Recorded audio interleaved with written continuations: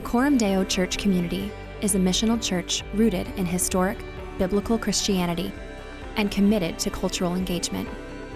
We hope the message you're about to hear spurs you to deeper reflection on the gospel of Jesus Christ.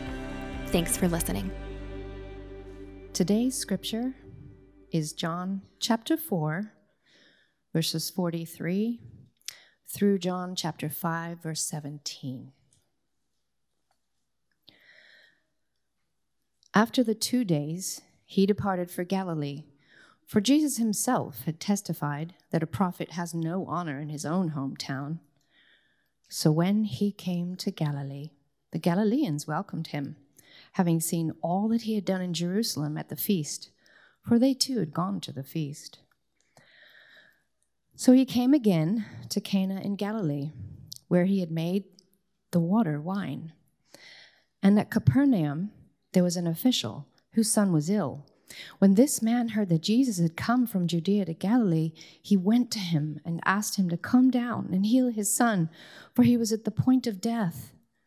So Jesus said to him, "Unless you see signs and wonders, you will not believe." The official said to him, "Sir, come down before my child dies." Jesus said to him, "Go, your son will live." The man believed the word that Jesus spoke to him and went on his way. And as he was going down, his servants met him and told him that his son was recovering. So he asked them the hour when he began to get better. And they said to him, "Yesterday at the 7th hour, the fever left him." The father knew that was the hour when Jesus had said to him, "Your son will live." And he himself believed, in all his household. This was now the second sign that Jesus did when he had come from Judea to Galilee. After this, there was a feast of the Jews, and Jesus went up to Jerusalem. Now there is in Jerusalem by the sheep gate a pool in Aramaic called Bethesda, which has 5 roofed colonnades. In these lay a multitude of invalids, blind, lame, and paralyzed. One man was there who had been an invalid for 38 years. When Jesus saw him lying there and knew that he had been there already a long time, he said to him, "Do you want to be healed?" The sick man answered him, "Sir, I have no one to put me into the pool when the water is stirred up, and while I'm going, another steps down before me." Jesus said to him, "Get up, take up your bed, and walk." And at once the man was healed, and he took up his bed and walked. Now that day was the Sabbath. So the Jews said to the man who had been healed, "It's the Sabbath. It's not lawful for you to take up your bed." But he answered them, "The man who healed me, that man said to me, 'Take up your bed and walk.'" They asked him, Who is he? Who is the man who said to you, 'Take up your bed and walk'?" Now the man who had been healed did not know who it was, for Jesus had withdrawn, as there was a crowd in the place. Afterward, Jesus found him in the temple and said to him, "See, you are well. Sin no more, that nothing worse may happen to you." The man went away and told the Jews that it was Jesus who had healed him. And this was why the Jews were persecuting Jesus, because he was doing these things on the Sabbath. But Jesus answered them, "My Father is working until now, and I am working." The word of God for the people of God. Well, hey, friends. My name is Bob. I'm one of the pastors here, and I'm having a lot of fun. I don't know about you, but I'm enjoying working through the Gospel of John together. That's what we're doing. If you're newer, just joining us, working our way through this 4th book of the New Testament. And John has laid out for us his purpose. We looked at this a few weeks back. We began this series in chapter 20. John tells us why he's writing. He tells us the point of this gospel. And the point is that you might believe that Jesus is the Christ, the Son of God. So John's purpose in writing is to actually convince us to believe in Jesus. And to that end, he puts Jesus front and center in the gospel. So he wants us to see who Jesus was, what Jesus did, how people responded to Jesus, why certain people opposed Jesus and others welcomed him, and how Jesus fulfills basic human needs and longings.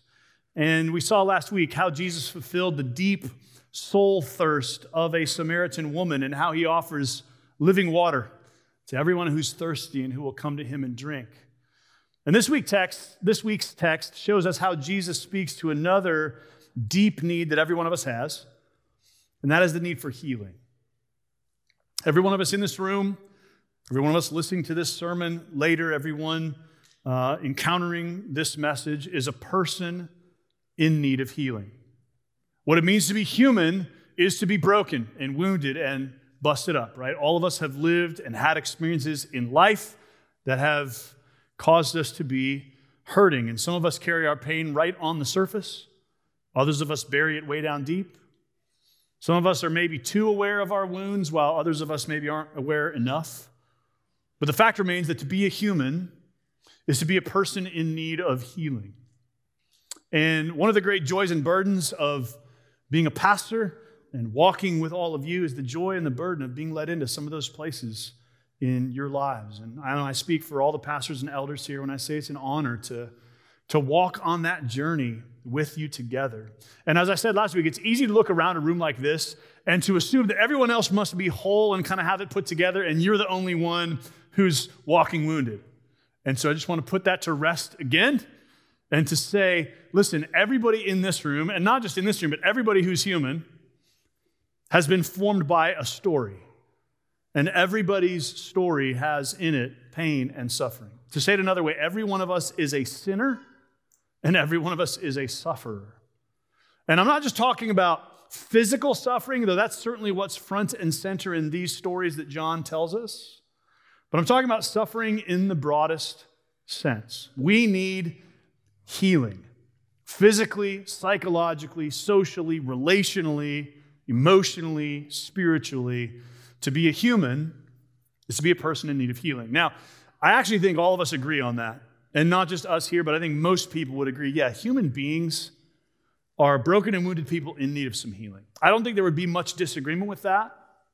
The question is, or what we disagree on, is where healing is to be found, right? So very few people in our world would say, no, human beings are just fine. Most of us would say, yeah, we have some issues and problems. What it means to be human is to be a person in need of healing. But we might disagree on where healing is to be found. So here are some of the solutions on offer in the world around us. Some of us would say, hey, healing is found in education. If we just know more, learn more, find out more, give people a better education and development, that will solve the problems in the world. Other people would say the answer is in progress, human progress. And if society just keeps advancing and we just use more and more technology and ask better and better questions, eventually that will heal us and solve our problems. Other people might say that the key to healing is therapy. And if we just submit ourselves to counseling and find the right healer, the right therapist, then we can find our way to healing. And so in our culture, there are many answers to the question, where can we find healing and wholeness? What John wants you to see, what John wants to hold forward to you, is that Jesus is in fact the great healer of human beings. That the deepest and fullest and truest healing is found in Jesus. And all those other things might be part of the solution. Not that any of those is unimportant or unnecessary, but actually that none of those is the answer. That the answer to the deepest needs and wounds and pain in the human experience is the healing presence of Jesus. That's what John wants us to see. Jesus is a healer. That's what John is showing us in this text. And we want to look at three things this morning. I want to see who Jesus heals, how Jesus heals, and then the implications for us. All right? Who Jesus heals, how Jesus heals, and then some of the implications for us. So let's look first of all at who Jesus heals. John tells us two stories of healing back to back here at the end of chapter 4 and the beginning of chapter 5. So let's dive in. John chapter 4, verse 43. After the 2 days, he departed for Galilee, for Jesus himself had testified that a prophet has no honor in his own hometown. So when he came to Galilee, the Galileans welcomed him, having seen all that he had done in Jerusalem at the feast, for they too had gone to the feast. Now remember, we're coming in the middle of a chapter, and John has just told us the story of the Samaritan woman and the whole village of Samaritans who came to Jesus, and he stayed with them and taught them. And so now he says, after that, Jesus went back to Galilee. And when John says a prophet has no honor in his own hometown, what he's doing is he's drawing a contrast between the response to Jesus among the Samaritans and the response to Jesus among the Galileans. The Samaritans, these outsiders, these people who were not familiar as the Jewish people were with all of God's law, these people received Jesus warmly and welcomed him. Meanwhile, the Galileans in his own hometown, it says, had seen all that he'd done in Jerusalem at the feast. Their interest in Jesus was primarily about what they'd seen Jesus do, the cool stuff that he had done in Jerusalem, and particularly the ways that he seemed to be maybe a political deliverer, maybe one who would get them out from under the thumb of the Romans. So John wants you to see the faith, the response to Jesus in Samaria was real genuine. The faith, the response to Jesus in Galilee was less genuine. Verse 46, so he, Jesus, came again to Cana in Galilee where he had made the water wine. And at Capernaum there was an official whose son was ill. Now, if you're a parent, you know that one of the deepest places of vulnerability, one of the places where you feel the most exposed is when your child is ill and there doesn't seem to be anything you can do about it. Instinctive to every parent is the desire to protect your kids from harm, to help set them up for a good life, to help them flourish and thrive. And when your child is ill and it seems like it's out of your hands, that's a really helpless place to be. I remember when my son Lewis was a month old, he came down with RSV, which is a serious respiratory virus. And so my wife took him to the pediatrician, and she called me and said, we're on the way to Children's Hospital, and they're admitting us. And so I remember driving over there, and just my infant son laying in his bed, hooked up to all these tubes, and not even really old enough to understand what was going on, not old enough that I could explain to him, hey, relax, calm down, here's what's happening. Just not able to comprehend any of that and still vulnerable right there. And some of you guys have been in that place. That's a scary place to be. Well, that's where this father finds himself.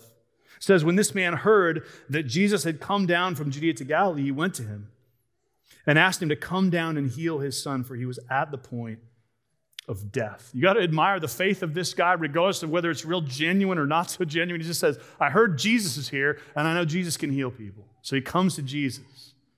In verse 48, so Jesus said to him, unless you see signs and wonders, you will not believe. Just a gentle response from Jesus, right? Super warm and engaging. Here's what you need to know. The you in this verse is plural. So Jesus is not speaking to this father about his request. He's speaking about the Galileans in general, because there are people observing this happen. There are people watching this father come to Jesus and say, hey, come and heal my son. And Jesus is saying, hey, what you people want is you want signs and wonders. It's a rebuke to the Galileans. It's not so much a rebuke to this man. In fact, we see the response in verse 49. The official said to him, sir, come down before my child dies. He just reiterates his request to Jesus. Verse 50, Jesus said to him, go, your son will live. The man believed the word that Jesus spoke to him and went on his way. And as he was going down, his servants met him and told him that his son was recovering. So he asked them the hour when he began to get better. And they said to him, yesterday at the 7th hour, the fever left him. The father knew that was the hour when Jesus had said to him, your son will live.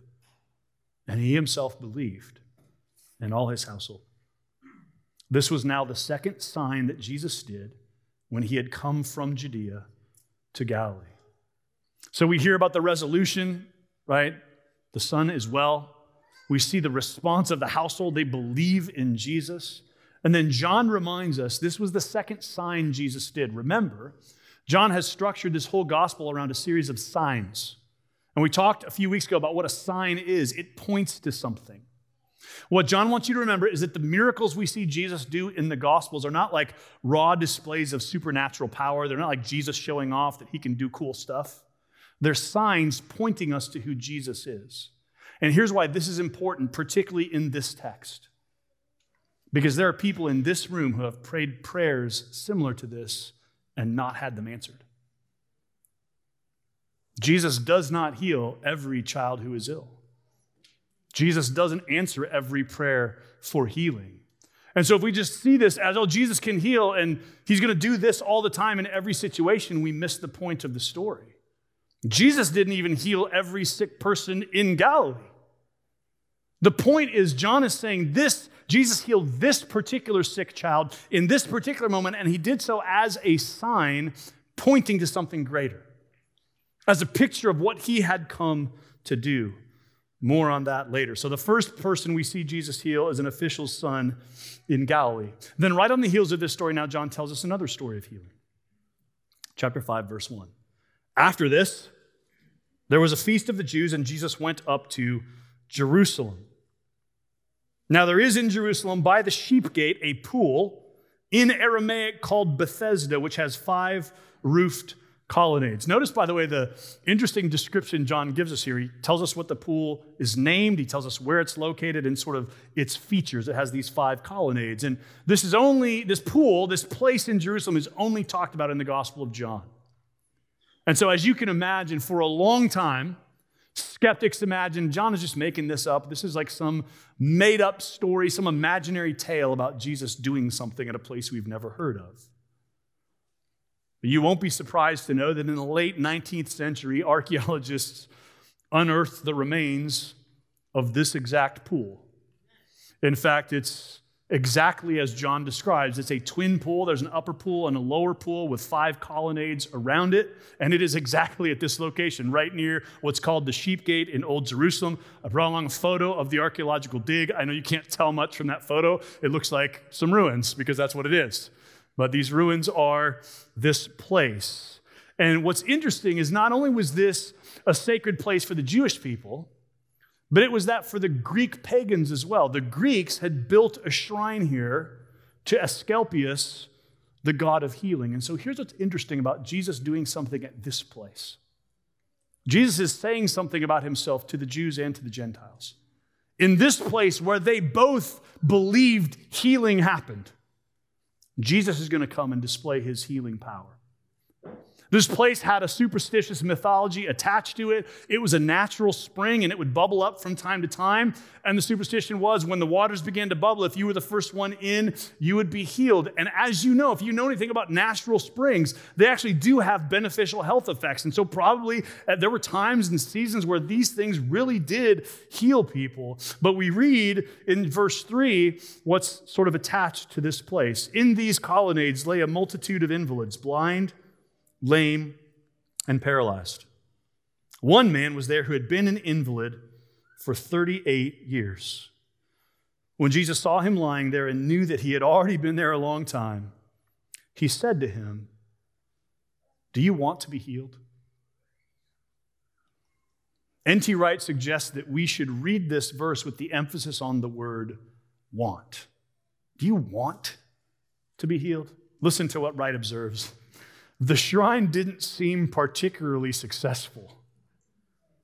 Clearly, the man Jesus found lying there had made a way of life out of his long wait for healing. Jesus' question to him is perhaps quite pointed. Do you really want to get better? Or are you now quite happy to eke out your days lounging around here with the feeble excuse that someone else always gets in first? Do you want to be healed? Verse 7, the sick man answered him, "Sir, I have no one to put me into the pool when the water is stirred up, and while I'm going down, another steps down before me." Again, John regularly exposes us to this reality that we as the readers know things that people in the story don't know, right? So we know Jesus is here, and he's asking this guy, do you want to be healed? And he has the power right now to heal this guy. And in fact, we just read a story of him healing a child in Galilee. The guy's thinking, well, of course I want to be healed. I can't get in the pool in time. Like his problem is logistical. So his answer to Jesus is, I have no one to put me in the water. I keep missing out when the water is stirred up. D.A. Carson suggests that we should hear this and read this as the crotchety grumblings of an old and not very perceptive man who thinks he's answering a stupid question. Like, this guy is not the model of faith and belief in Jesus' healing powers. More of a guy's like, I don't know, I can't really get in the water in time. Verse 8, Jesus said to him, get up, take up your bed, and walk. And at once the man was healed, and he took up his bed and walked. So, who does Jesus heal? Well, we see Jesus heals one person who's seeking and one who isn't seeking. One who's desperate and one who seems not to be very desperate at all. One who seems to have a humble faith and one who seems to be more of a crotchety old cynic. One who goes looking for Jesus and one whom Jesus goes looking for. So here's the interesting thing John is showing us. Maybe you're looking for healing. Maybe you're not looking for it yet. Maybe you're aware of your brokenness and need and the places in your soul that need fulfillment. Or maybe you've made peace with the status quo. Maybe you're desperate for change. Maybe you're cynical that change is even possible. Whichever of those places you find yourself, John is saying, Jesus can heal you. Whether you're looking for it or not, whether you're hopeful or cynical, whether you're seeking Jesus or not seeking him at all, Jesus is the healer. Jesus has the power and the ability and the capacity to bring healing to the human condition. So let's look now not just at who Jesus heals, but let's look at how he heals, which is a key feature of the story. Look at chapter 4, verse 49 again. Look at the how. The official said to him, "Sir, come down before my child dies." Verse 50, Jesus said to him, "Go, your son will live." The man believed the word that Jesus spoke to him and went on his way. And then likewise, chapter 5, verse 8, Jesus said to him, "Get up, take up your bed and walk." And the man was healed, and he took up his bed and walked. In both circumstances, Jesus heals by the power of his word. Jesus speaks, and it happens. This is supposed to remind you, friends, of Genesis chapter 1. Right? In the beginning, God spoke the world into existence. God said, "Let there be light," and there was light. Such is the cadence of Genesis chapter 1. The world exists because God spoke, and it was. And likewise, Jesus in this chapter speaks, and it is. And just as God spoke and it was so, so Jesus speaks and it is so. Jesus heals by the power of his word in both cases. So here's the burning question for you and me. How can we hear the healing words of Jesus? Where can we encounter the transforming power of Jesus' words? Well, you're encountering them right now. John's written words about Jesus, which we are reading, are also themselves the very words of Jesus. Remember 2 Timothy chapter 3, all Scripture is breathed out by God. It's the breath of God and profitable for teaching, for reproof, for correction, and for training in righteousness. The Scriptures are the words of God. And in John chapter 16, which we'll get to probably in March or April, Jesus will say this to his disciples: "I still have many things to say to you, but you cannot bear them now. When the Spirit of truth comes, he will guide you into all the truth, for he will not speak on his own authority, but whatever he hears, he will speak, and he will declare to you the things that are to come. He will glorify me, for he will take what is mine and declare it to you." Jesus is giving us here a doctrine of Scripture. Jesus has more things he wants to say to his disciples, and rather than saying them now, he's going to say them through the Holy Spirit. And so what happens is that after the death and resurrection of Jesus, the Father and the Son send the Holy Spirit upon the church at the day of Pentecost, and the Spirit guides the apostles to inscripturate the Word of God. So that at the end of the New Testament, the Apostle Peter writes this: "Knowing this, first of all, that no prophecy of Scripture comes from someone's own interpretation, for no prophecy was ever produced by the will of man, but men spoke from God as they were carried along by the Holy Spirit." Peter's telling you how we got the Scriptures. He's saying these are the words of God written down as men were carried along by the Holy Spirit. Scripture is the Word of God. Jesus heals by the power of his Word. And today, though Jesus is not here with us in person, he speaks his healing word through the Scriptures. The Word of God has power to heal. Now, let me be clear on what I'm saying and what I'm not saying, because I don't want you to misunderstand me. I'm not saying just read your Bible and all your problems will go away. Okay? So let's be clear that that's not what I'm saying. But here's what I am saying. I am saying Jesus heals by the power of his Word, and therefore, all real and true and deep and lasting healing comes from the application of Scripture to life. The Scriptures, the Word of God, applied to our lives, do bring wholeness and flourishing and healing. Now, sometimes you need a mentor or a counselor or a therapist or a small group or a pastor to help you understand the words of Scripture and apply them to the particular issues and questions of your life and of your soul. But friends, make no mistake, when we submit our lives to the Scriptures, when we decide God knows what he's talking about, and I'm going to live according to his Word, then we are on the path to real healing and wholeness and flourishing. How much of the pain and confusion and dysfunction in our lives really comes down to this: we've tried to do things our own way instead of living by the Word of God. Listen, this is not popular to say. You won't hear a lot of people say it, but listen, when we do not live our lives by the light of the Word of God, we will not thrive. God has given us his Word because he is the creator of the world and of human beings, and he knows how we are made and what causes us to thrive and flourish. And when we live our lives in ways that don't conform to his Word, we can't experience that we will thrive and experience joy and life. And there are a lot of Christians who have believed in Jesus for salvation and yet are living contrary to the Word of Jesus in some area of life. And listen, that just doesn't work. You will not thrive. You will not experience life that way. Jesus heals. Jesus brings us to wholeness and flourishing by the power of his Word. And so if we want to experience wholeness and flourishing and abundant life and real joy, we must bring every area of our lives under the authority of Jesus and his Word. So we've looked at who Jesus heals. We've looked at how Jesus heals. Let's consider now some of the implications for us. And remember, John is telling us these healings are signs, right? They are pointing us to the bigger story John is telling and the bigger reason Jesus has come into the world. Here are a couple of the implications for us. I think two questions this text and this story puts before us. First, will you believe the word that Jesus has spoken? That's one of the fundamental questions John is forcing us to ask. Will I believe the word Jesus has spoken? I mean, that's what the official at Capernaum did. Did you catch that in the text? The text literally says, the man believed the word that Jesus spoke.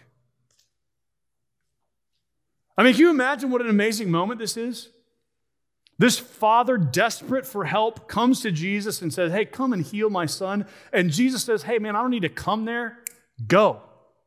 He's healed. And this father just turns and walks away.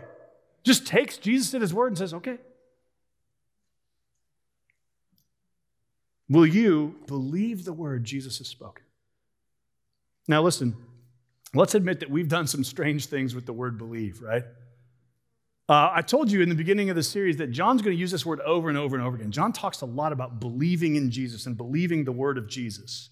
But we've done some weird things with the word believe. So we have emotionalized the idea of belief as though believing requires us, first of all, to achieve a certain level of feeling or emotion. We have to feel a certain way about it. Or we've rationalized belief as though believing in Jesus requires us to get all of our questions sorted out first. Or we've psychologized belief as though believing in Jesus is impossible, and so we sort of get all of our other issues sorted out. I want you to notice in the text what believing looks like. It's so simple and challenging. Notice what believing looks like in both stories. These individuals hear the word of Jesus, they count it as true, and they act upon it. They hear what Jesus says, they decide that it's true, and they act upon it. Look at chapter 4, verse 50. We just read it. Jesus said to him, "Go, your son will live." Go is the command. Go is the verb. Hey, head back home. Your son's going to live. The man believed the word that Jesus spoke to him and went. Chapter 5, verse 8. Jesus said to him, "Get up, take up your bed and walk." And at once the man was healed, and he took up his bed and walked. They just hear the word Jesus has said, they count it as true, and they act on it. What about you? Will you hear the words of Jesus, count them as true, and act upon them? Faith. That's really what belief looks like. It's what faith looks like. I mean, have you been to the doctor recently? Maybe you have, maybe you haven't, but probably in the recent past, you've been to the doctor, and here's what happens when you go to the doctor. Your doctor says, "Hey, here are your symptoms, and here's the course of treatment I am prescribing. Here's the treatment plan. Here's what you need to do next."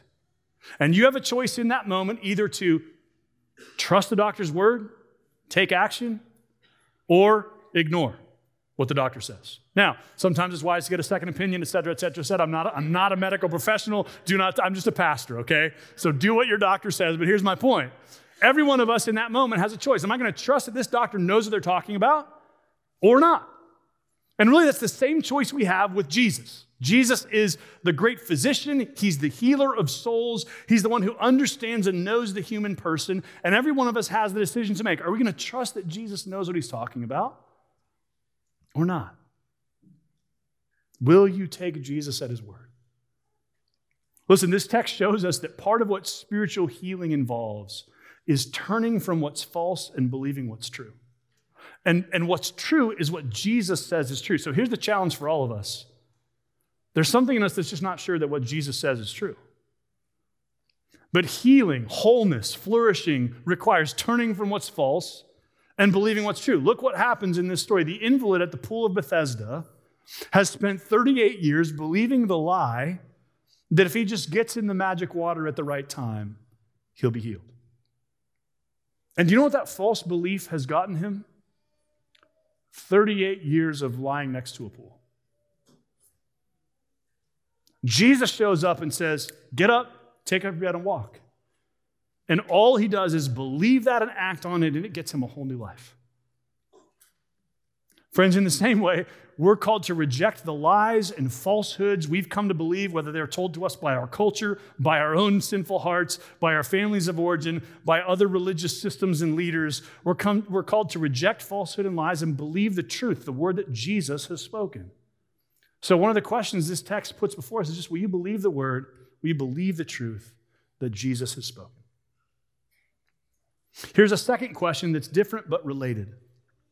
Will you allow Jesus and his word to have authority in your life? I think really that's the bigger question under the question. Most of us would say, yeah, I want to believe the word Jesus has spoken.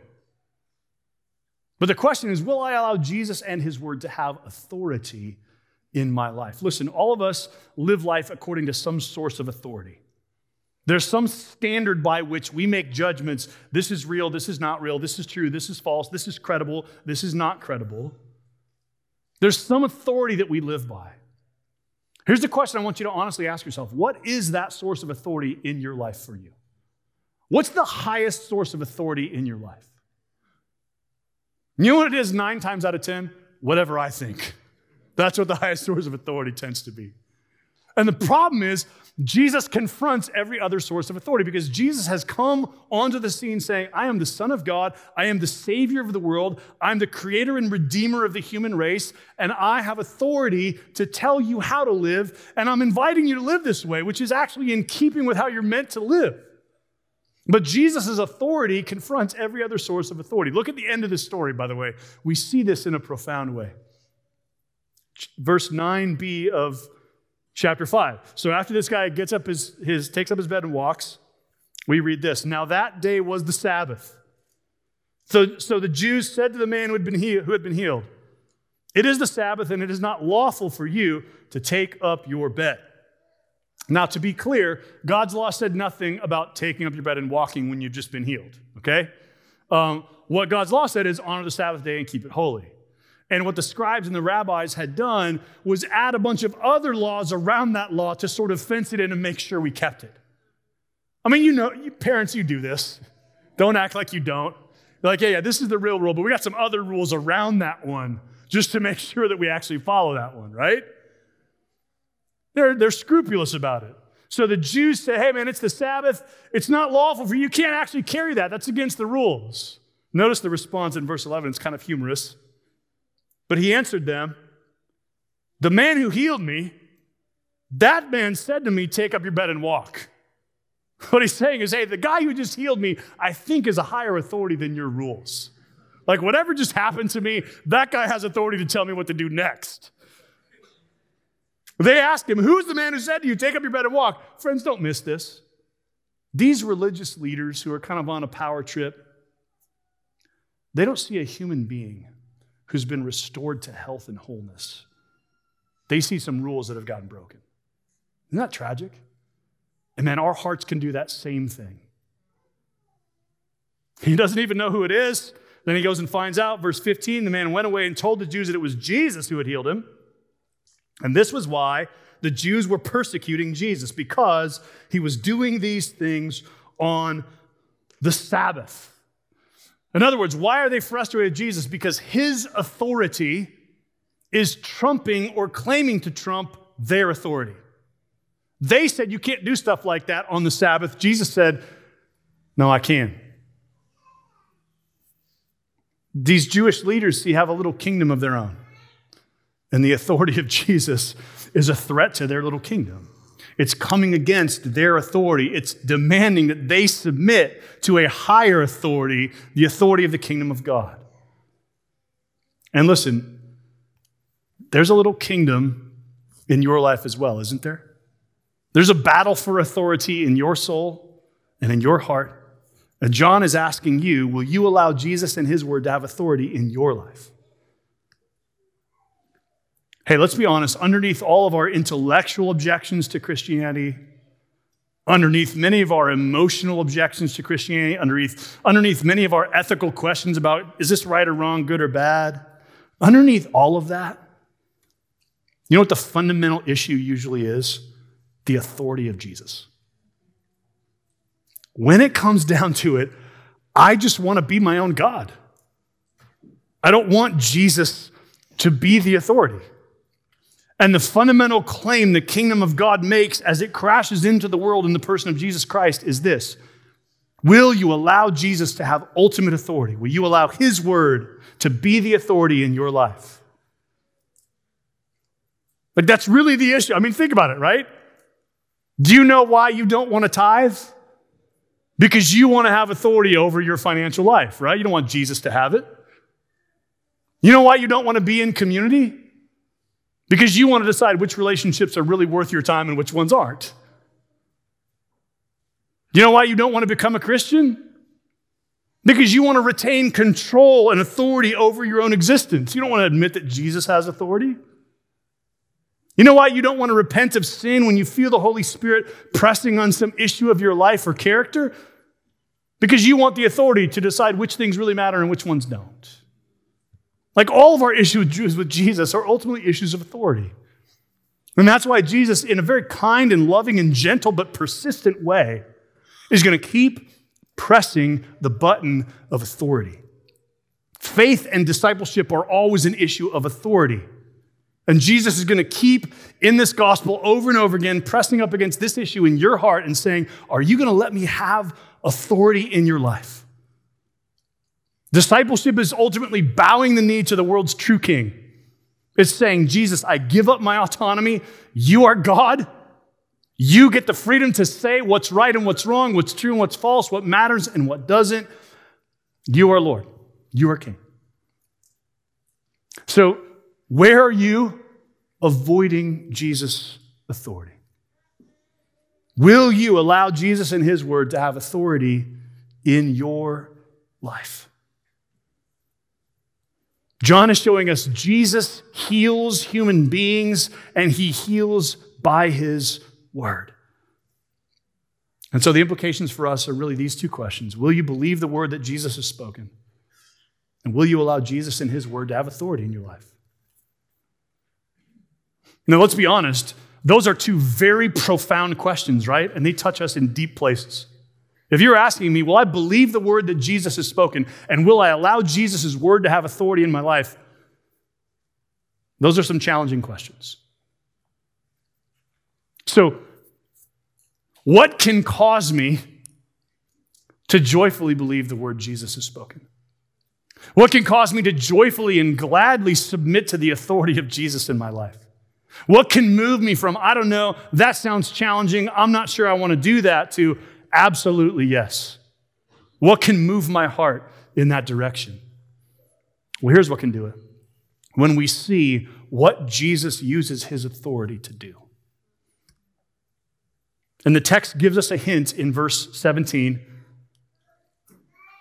But Jesus answered them, my Father is working until now, and I am working.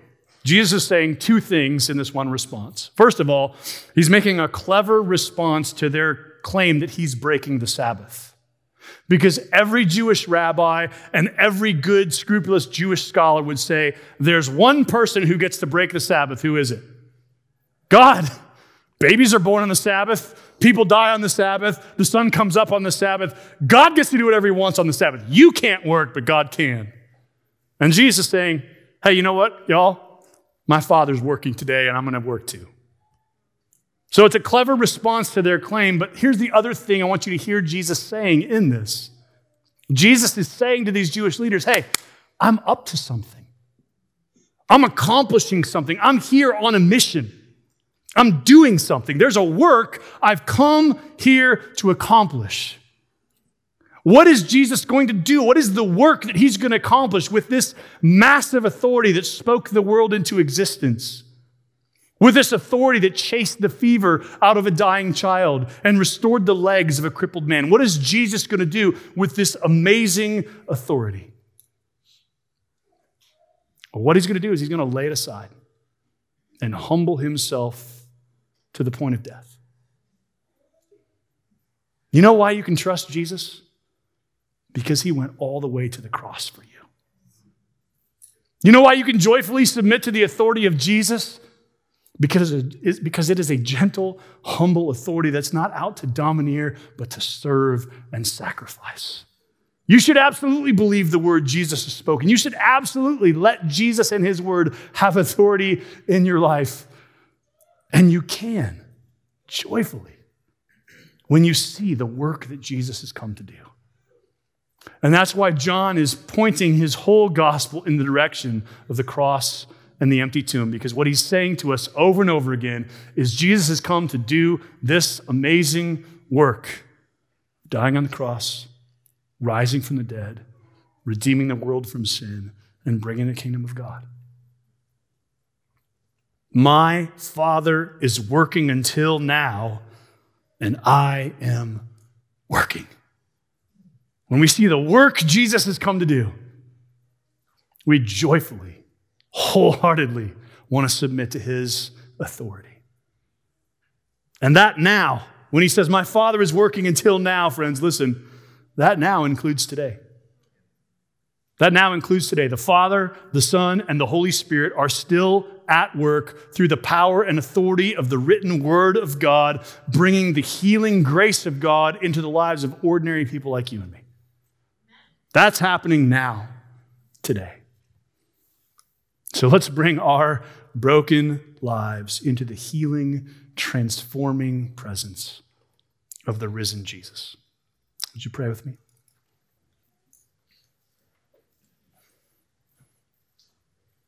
Jesus, we acknowledge that we are broken people in need of healing. And we thank you that you are the great physician who heals souls and who heals human beings. We're mindful as we read this story that both this child and this invalid man ultimately died again.